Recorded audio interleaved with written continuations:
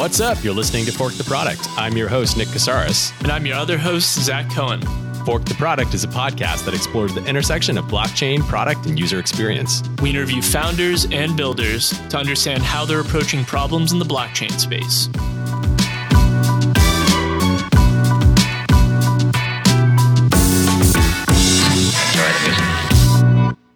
This show is brought to you in part by Polyant Labs. Nick, can you talk for a second about Polyant? Sure. Polyant is a blockchain-focused early-stage startup incubator. We're headquartered in Phoenix, Arizona. And I say we're because in my other life, I'm the director of product for Polyant. Long story short, we help founders bring their ideas to life by providing them with early-stage funding, mentoring, and support with things like development, design, and marketing services. If you're an entrepreneur or developer and you have a vision that you'd like to discuss with Polyant, visit our website at polyant.io. That's POLYIENT.io for more information. Great. Thanks for your support, Polyant. Now on to today's show. We apologize if the audio quality of this episode is a little bit different than what you've come to expect. The following episode was recorded live and on location at ETH Denver 2020. In this episode, we sit down with Jack O'Halloran, co-founder and CEO of Scale Labs, a company building a modular protocol that allows developers to easily provision highly configurable blockchains so developers can focus on building scalable, decentralized applications. Welcome back, everybody, to Fork the Product. We're here live at ETH Denver 2020, and we're speaking with Jack O'Halloran from Scale. Welcome to the show. Hey, thank you. Pleasure to be here. Awesome. Well, why don't we dig in? Tell us a little bit about Scale. What are you guys up to? Yeah, so Scale is our goal is to solve the scaling problem with blockchain, which often gets, I think, put into the wrong problem set around what is throughput, what are transactions per second. We're really trying to solve the user experience problem and help make sure blockchains are more usable, both for developers and the end users of those products. And we do that in a number of ways. By one, obviously supporting higher throughput, but two, having faster block times, three, making a seamless layer 2 experience for end users so that when they are using a layer 2 or a second layer connectivity to second layer blockchain, that the end user doesn't even need to know they're using it. And so it really abstracts away the complexity, and it's just one component of the UX issue that I think everyone's trying to solve for. But that's really our goal, is let's try to get a dApp with 1 million daily active users live by the end of this year, and then let's get a lot more of them following. Yeah. So is Scale a set of developer tools? Or Scale is, great question. So Scale is a network. So it's a network that's actually built into and around Ethereum. So there are nodes that run in the Scale network. So any of us could plug a server into the wall with the right requirements, run the software, join the network, put a stake into the network, and then we have the Scale network. And so the way the Scale network operates is, let's say there's 1,000 nodes in the Scale network. Mm-hmm. We use cutting edge microservices. So Docker is being leveraged. And so there's a component of each node that's dedicated to administration, orchestration, and auditing of the network. Okay. And then there's components where there's 128 subcontainers or virtualized subnodes. Each one of those could be on a different dApp blockchain. So your node could potentially be supporting 128 different dApps. And the way that what happens is let's say these 1,000 nodes are together, then they all have 128 sub pieces they're putting into the network, and then randomly chains are created. And so you have your game, you have your DeFi application, both of you come to the network at the same time, and you may want a small chain, you may want a large chain. The network then is going to pull resources together randomly and assign them to you. And effectively, you're getting Ethereum as a service. So you're getting a really fast C++ Ethereum. It's an Aleph version that's run scale consensus, run sub-second block times, and then that connects seamlessly back to Ethereum. The other piece of this... So I want to pause you real quick there. So is it a sidechain on demand? Yeah, exactly. But we call them elastic sidechains because one, they're configurable by size, privacy, security. Two, the network is randomly giving you nodes that run your chain and rotating them. Got it, okay. And there's a stake. So it's very elastic in terms of what the configuration is and the security model. Sure. But the other piece is that it's actually built into the Ethereum mainnet. It's, in a way, it's a dApp in itself. So each of those node cores that are doing orchestration and admin and auditing speak to a set of smart contracts on the mainnet where the Scale token lives. So when you stake in the Scale network, it gets secured in the mainnet. If you pay fees for a chain, it gets secured in the mainnet. Sure. If when the nodes need to be rotated or assigned, the mainnet smart contracts work in tandem with each node in the network. And it's a dApp in itself that what it provides at the end of the day is Ethereum to drive other dApps. Yeah. Right. Yeah, that's really interesting. And where are you guys at in terms of product development? Are you live or? We are live in testnet. Okay. We are in probably V5 of testnet. We've got 10 of the top validators in the world running the network globally. We're launching mainnet in early Q2. Awesome. Yeah. We've been working on this since 2017. Wow. Okay, yeah. yeah. I love the clarity of you saying like we want a dApp that has 1 million monthly active users by the end of the year. The clarity there, the focus on the problem, perfect.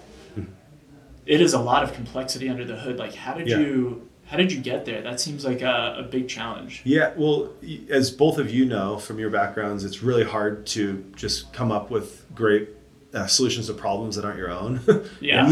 we thankfully, when I met Stan, and Stan, my co-founder, our CTO, he's got a PhD in physics, over 20 years of cryptography experience. He was one of the people who built the Java virtual machine, one of the physicists that built the Java virtual machine. Oh, wow. That's helpful. He ran a crypto lab for 7 years, working for the U.S. government, and started a cryptography company with Dan Bonet. You have a little firepower on your side. So he's a brilliant technical visionary, and I kind of think I'm pretty good at product market fit and understanding problem solving and business models and product. And I was looking at starting a dApp. I had a bunch of ideas for dApps that I was working on. He had like five dApps he was building. I was like, Stan, why can you build a DEX, a Twitter payments platform, this and this and this? And he's like, and then he explained it to me. I said, draw this out for me. And I flew to Ukraine and we whiteboarded, and he whiteboarded all the architectures. And I was like, hey, what you've designed here is actually, I was calling it middleware back then. The word layer 2 or side chains. Yeah. I was like, this is middleware. It's like this, and this is what I know. Enterprise software, middleware is my sweet spot. And so really the complexity came from Stan's understanding of the code and understanding of what he wanted for himself. Yep. It has evolved over time. And especially as we've learned from the community, and it's hard doing product market fit and customer development for a big network because you can't like, hey, test and try this, Exactly. right? Yes, yeah. So we had to really make a really focused, concerted effort to get product market fit and get feedback. And we just, along the way, we've had 35 dApps in this innovator program that are testing and trying. And so a lot of the rotation and random assignments and all these other components have come from risks around security that have been exposed. And the interchain messaging with money going back and forth has evolved just completely because of the feedback from the testers. Yeah. Can you elaborate on that innovator program? Yeah, I really want to know about the customer development walk aspect. us through that. That sounds fascinating, and love everything you've been describing so far. So my first startup that I had founded, Steve Blank was one of the angel investors, who's one of the godfathers of customer development. Yes, absolutely. And he's like, throw out product development. It's all about customer development. 4 Steps to Epiphany. Great book for anyone that's looking for, it's an oldie but a goodie. Yeah. Oh, absolutely. Yeah. And so, and I'll tell you what, we read, studied all this stuff, and we made every mistake in the book. That's something that happens. You have to. That's the learning curve. You have to. You pay your dues. You do. It's like you don't know the oven's hot when you're a kid until you touch it. Right. Everyone's got to touch the oven once, and that happened to me. And then I just really learned my lesson. And so what we did, we said, all right, let's look at the situation we're in. We can't really let people use this or pay for it in the real world until the network's live, which is going to be in a year and a half probably. So how can we start getting testing? How can we, and not just that, but you don't want to have happy years. So somebody, oh yeah, I'd buy that, I'd use that. So we created this program. Yeah. And so what we give is we give engineering resources, product resources, connections to like investors. Actual development time? Yeah, actual development time. Okay. And so we give hands-on help when they're in this program. What we charge them is their time in terms of using the product, testing the product, giving feedback. Sure. And so what we also don't do, we don't grant them money. A lot of people pay projects hard cash or tokens that they can turn into cash, and you kind of muddy your product market fit learning when you're paying users. Yeah. So we haven't done that. We have given Amazon type grants to some of them, a big chunk of them, so that they're getting it's 3, 6, X number of months, like you get a credit. Sure. It's more like bartering. Yeah. And it sounds very similar to an approach that Nick and I have, taken when we worked together in the past, and I continue to, concierge prototyping and co-building with your clients. Yes, that's a great co-building and that's what you have to do in decentralized networks. You have to co-build, and especially if you want to really be open source and have an open source, not just code base but community. Yeah. And because you can't necessarily sell, iterate, did they buy, what didn't they buy, and like typical, B2B product market fit customer development. Right. Totally.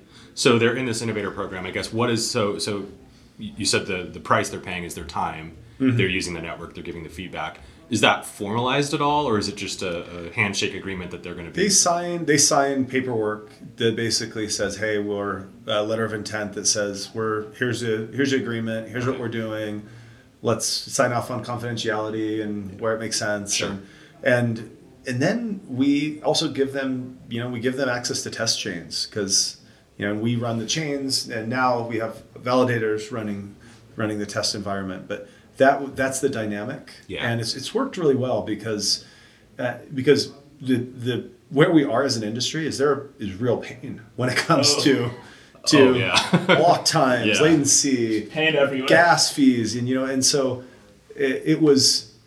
So I'm very thankful of the community and the Scale Innovator Program participants, because they've really helped. They've shaped the network. We had an idea, but their needs and requirements, and I think we did a good job listening, and we've got a great team, but we wouldn't be here without their input at all. It'd be like 1/10 the product. Before we started this conversation, we were talking before we pressed record, and you were mentioning that you're really passionate about user experience. Yes. But that it's not always the end user experience. Sometimes it's the developer experience. Yeah. I can think about Web 2 companies and companies like Stripe, who saw how difficult it was to integrate e-commerce and said, let's make this a one-line integration. And they won hearts and minds with developers by doing that. Mm-hmm. I'm curious, what's your approach to developer UX? How do you go about even doing the discovery work for that? And then what are you doing to make sure that you have a good developer UX? Yeah, well, and also there are some great examples of people who've done that well, like Stripe, Twilio, and others who've just really made it life. And at the same time, it's not like they've made it so dummy proof that you just hit a button and something happens. Like, you're still interacting with command line. You're still. They understand their audience. Yeah. And those audiences don't want that either. Right. Exactly. They want the control. They want to know what they're doing. So there's that sweet spot that they found, and so I think that's where we've found. So it's 2 lines in integration to Truffle and other tools, and just 2 lines of code to deploy the chain and really point to the RPC and the IP address, and you're live. But then you want money to go back and forth with interchain messaging. It's a little more involved. You have a lot of code samples, but we basically tried to make it absolutely as easy as possible. And at a hackathon, I think we had 64 submissions last year at hackathons. Oh, wow. And I don't want to say names of other systems, but some of them are incredibly complicated to set up and to run in a way that's secure. And so we want to make it easy so that developers aren't having to shoulder any security burden. Yeah. And they can run these things and set them up in a fairly easy way, but still requires them to do their, use their profession, and only a developer would be able to deploy. Yeah. But that's what we're trying to do. And then the other piece is, we really think it's critical. I love what the API-based wallets are doing. Mm-hmm. So you look at Portis, Bitski, Fortmatic, Taurus. Those 4 in particular we spend a lot of time with, because what happens is the end user doesn't need to drop down into the RPC port. They don't need to drop down to Scale. And Scale, 1,000 nodes could run 8,000 independent blockchains, which all have a different RPC address, right? Sure. And RPC port and IP address. And so when you're dropping down, what they do is on the back end, they just connect that. The end user is literally just playing the game, doing whatever they're doing. They don't even know they're using Scale. And they're getting sub-second block times. There's no gas fees. That's the other component. The developer is subsidizing the gas fee because they buy the chain for 6 months or 12 months or 24 months. and they can use it as much or as little as they want. And if they use it more than what they've bought in terms of compute, it just gets throttled. You just and that's been such a pain point with dApps, right? It's like you're going to ask your user to go through this convoluted process to interact with your product, and then you're going to ask them to pay. Yeah, like how that's never going to work, right? And I'd love to hear your guys' perspective on this dynamic of you punish your users for the more they use your product, right? Which is the opposite of what we typically try to do with product, right? We're like, let's reward them, let's get them to use more and more, and then then they're getting stuck. Let's now buy more. And now upgrade to the next package, right? And that has been taken. That tool is taken from developers when they need to pay per transaction. Yeah, the user does. I mean, that really is a perfect demonstration of where when you don't think about the full developer experience, like you miss the boat. And I think I love the fact that you were describing hackathons. Like, it seems like a perfect test case once you have things, as an additional way to get at, do you have product market fit? In addition to the innovator program, if you can sit and observe physically teams building with your tools in person, you get all that feedback real time. You're sitting with them, feeling their pain with them, because nothing is worse than seeing, somebody use your product and failing. I have to imagine events like this are a petri dish, right? Like, it's unbelievable. And the thing is, we stay late. You come here at like 2 a.m, you'll see the Scale team, and that's when the magic happens. That's when people are pulling their hair out. And the emotions are raw. And let me tell you, that's where we really learned a tremendous amount. And we brought engineers from core engineering here to help and support hackers, and who are leading a lot of the development. And then they also got to not just hear from product and solutions engineering, but to hear directly, and that was really helpful too. But that was a tremendous advantage to have. We had eight hackathons under our belt, 64 submissions, and just you can't get that type of experience in usertesting.com or something. Or the overhead and trying to set up meetings. Right, exactly. The other thing that I love about that, in addition to all the learnings you get, in my experience, when you have engineers or the team building your product, interacting with end users directly, nothing is more motivating than seeing, the pain and then solving that pain down the line and getting that, sense of reward. I love that. Oh, and these hackathons, you're up all night, and then the morning they submit, and then the feeling, it's almost like people doing a marathon. Oh, it is. You cross that finish line and you help them, and they did the hard work, but you were there to support them, and it's they're fun. It's you're their pacer. Experience. Yeah, basically you're the pacer. So earlier you were talking about kind of trying to eliminate the pain of the per transaction, and in the system, the developer, they buy the chain for an amount of time. I'd love to hear more about the Scale business model. Yeah. Okay. So one thing I do want to call out, because I know there are a lot of savvy listeners out there saying, well, if there's no gas, how do you prevent DOS attacks, right? And so that's why we have gas, right? We need to make sure no one's jamming up the system. So on Scale, you still have gas, but it's all being pushed out through the faucet, and then it's a fake gas. And so the users are basically integrating it, or the developer makes it so that the users still push through a gas, but if they try to push through 1 million of them in a second, then they're just going to run out. But it doesn't cost any real money. It's feeless gas, essentially. Yeah, okay. And so they'll just run, and it's just really quantities are the gating factor that stops DOSing. Sure. Okay. And so the business model then, it's a two-sided market. So it's validators, and on the other side, it's developers. So developers buy the Scale chain, they pay in the Scale token. Okay. The validators need to stake Scale into the system, because they have to have a stake. If they go Byzantine or malicious and try to steal money, they have to lose money. We have pooled security. Okay. Yep. And then there's delegators too, who can buy Scale tokens and stake it and help increase security and size of network. So each node has a minimum requirement amount of Scale in it and a max amount. Okay. And so once the delegators and validators have enough stake in one node, and then they get $1 million more that needs it, then guess what? They're gonna have to set up 10 more servers, right? And so then it keeps growing the size of the network. The network can keep growing linearly and supporting more and more chains. And then the price per chain is also variable based off the network load. So depending on if the network's really overloaded, it costs a lot more. It incentivizes more people to set up nodes. And if the network's Right. underloaded, it costs less, there's less fees. Sure. And there's an inflation model too. So every year there's about, in the first 3 years, there'll be about 8% inflated Okay. into the network that will pay fees to everyone running nodes. Now, Sure. that's the business model. Scale Labs Inc. passed the IP. We passed IP, money, investment contracts, everything over to a foundation that then just supports the open source initiative. Okay. And then we get paid really just costs. Scale Labs Inc. We support the foundation in helping with core engineering tasks, helping with marketing, communication, and other vendors too. At some point, will get set up. It's an open network, just like Ethereum has many people helping and supporting. That's the goal. And then the business model is the core team had some tokens and there's services that help drive that growth. And so the very cool thing about decentralized networks is you can build these amazing marketplaces or business models where you remove the middleman. Yeah. And so the fee structure, the foundation doesn't get any cut of the fees. Scale Lab doesn't get any cut of the fees. You create a pure marketplace.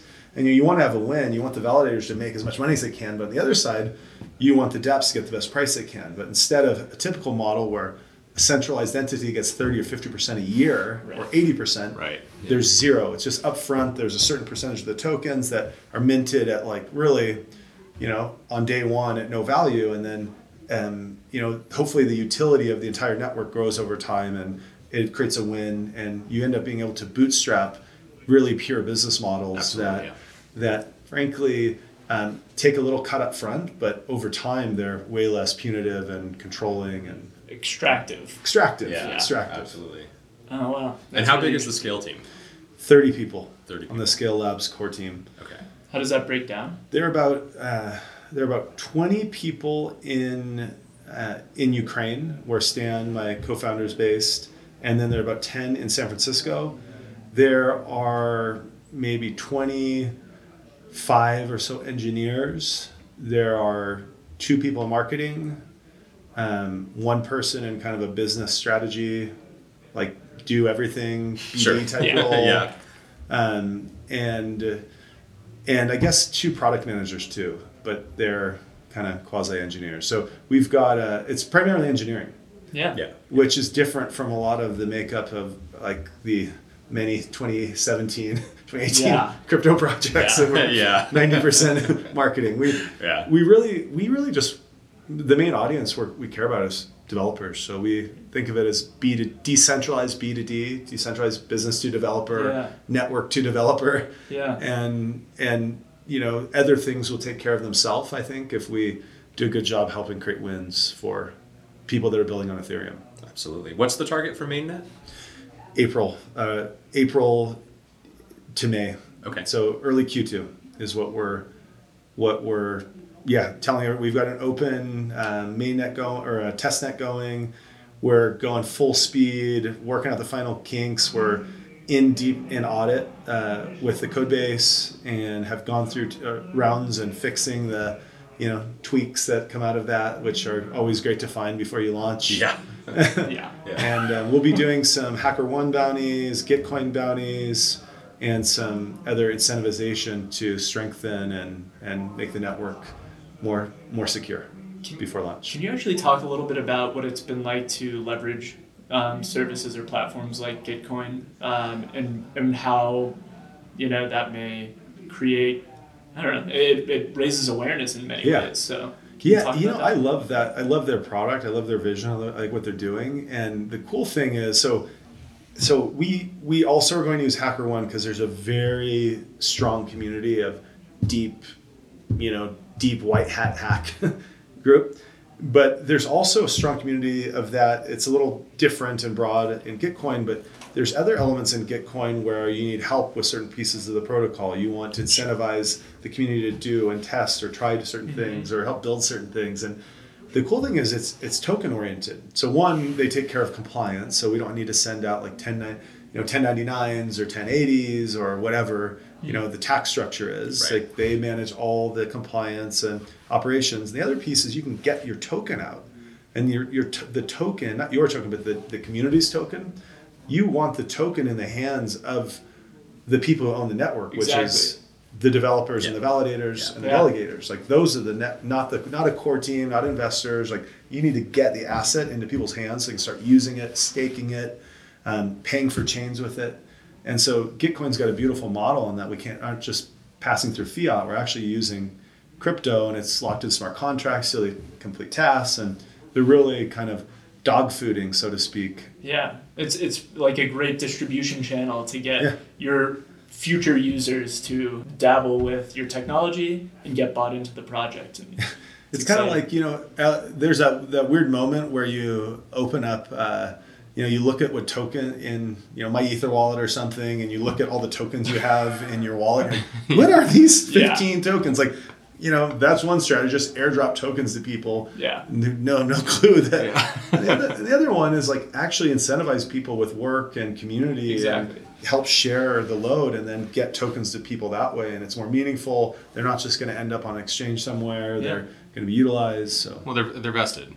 Yeah, exactly. Well, very cool. So I think to close this out here, we've got a couple of questions that we've been asking people. We're all close to the industry. We love seeing this stuff move forward. With regard to crypto, blockchain, what are you most excited about right now? So, I have two answers. The first one is just we're so close to fixing all these problems. And I mean, I've been talking about it the last year, telling people, you're looking at the wrong metrics. And and you guys see this too. There's so much growth happening, and we look across the stack of like fiat on-ramp to authentication to wallets to leveraging layer 2s to support mainnets to mainnet improvements and so on and so forth. There's there's things like the Graph and Fuse and other products that monitor that are providing data on what's happening in the chain. There's a whole ecosystem growing here. Yeah. And so the thing is, a lot of things have just been in build mode, and there's so much launching this year. So that is exciting to me. The other piece that's exciting is these business models that we're all talking about, they haven't come to fruition yet because the UX sucks. And so I keep calling this the value to friction ratio. And so if you ask any DApp, what is your value of decentralization or using a blockchain? And most of them can describe it very clearly, like we give this over using a centrally owned asset. And that's why we use blockchain. And so the users get this advantage, or this advantage.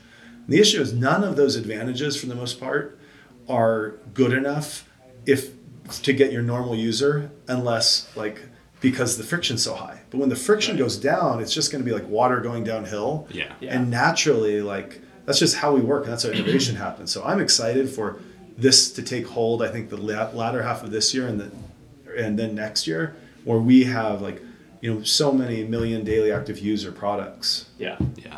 On the flip side of that, then, what's keeping you up at night, or where do you see the most friction for the industry in the next, year, 2 years? So my concern was just hoping that, and the Scale project, the foundation now has about 17 million that's been raised over the last 2 years, and done it fairly quietly.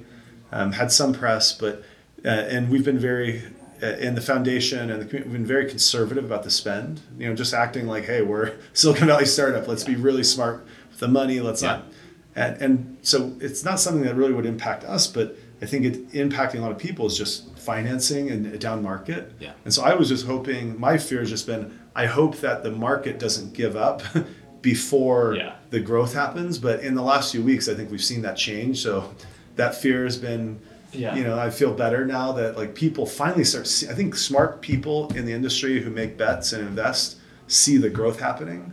And are embedded in the community and see it. And so they're getting ahead of the curve. And so I think then that will flow down and it'll fund more innovation, fund more early stage companies, fund more growth. And so that was my fear, but hopefully this is not just a blip and goes back down. I'm sure the markets always go up and down, but we do need to make sure that good, smart teams are well capitalized still. Absolutely. Yeah, it's an important part. Yeah, it would be a real shame to see us get 95% of the way. We're at the last mile and everyone gives up on us. Yeah. And I think we'll get there. It's just going to slow things down a little bit. You just can't stop movements like this. Yeah. That's true. Yeah. You just can't. Yeah. We were actually talking to somebody yesterday about that. Actually, somebody we've had on the show before, and he was mentioning that there was a moment where there was so much FUD that he thought this stuff's just going to evaporate, right? And we're just it's going to be gone. But he's moved past that, and now he's like, this is a movement that's going to live on. Like, it may not be in the same form, but there's too much in motion to really stop the train. So yeah. Well, fantastic. Jack, thanks so much for coming on the show. Yeah, really enjoyed the conversation. Yeah, thanks, guys. I love what you're doing. I think we need more focus on product and user experience, and I know there are many people with a similar mindset listening. So glad we have the show. Cool. And where can people find out more about Scale Labs? Yeah, so go to scale.network, scale with a K, and you can get access to all the information there. And actually, the Innovator Program. So is that something that people can apply to, or how do they get involved? Yeah, you can apply. We actually have we put a lot of time and effort into the developer portal too. So please access that, check that. We'll talk later about the amount of UX research that even went into the developer portal, and maybe overkill. We'll have to have maybe a follow-up conversation. But I'd love to hear people's thoughts on the developer portal too, if you are a developer and you're interested in those things. So yeah, awesome. Very cool. We'll check it out. Okay. Thanks so much. Right. Great. Thanks so much, Jack. Thank you. Thanks for tuning in to another episode of Fork the Product. If you enjoyed this episode, be sure to subscribe, leave a review, or share this podcast with all your crypto friends. See you next time. Enjoy the music.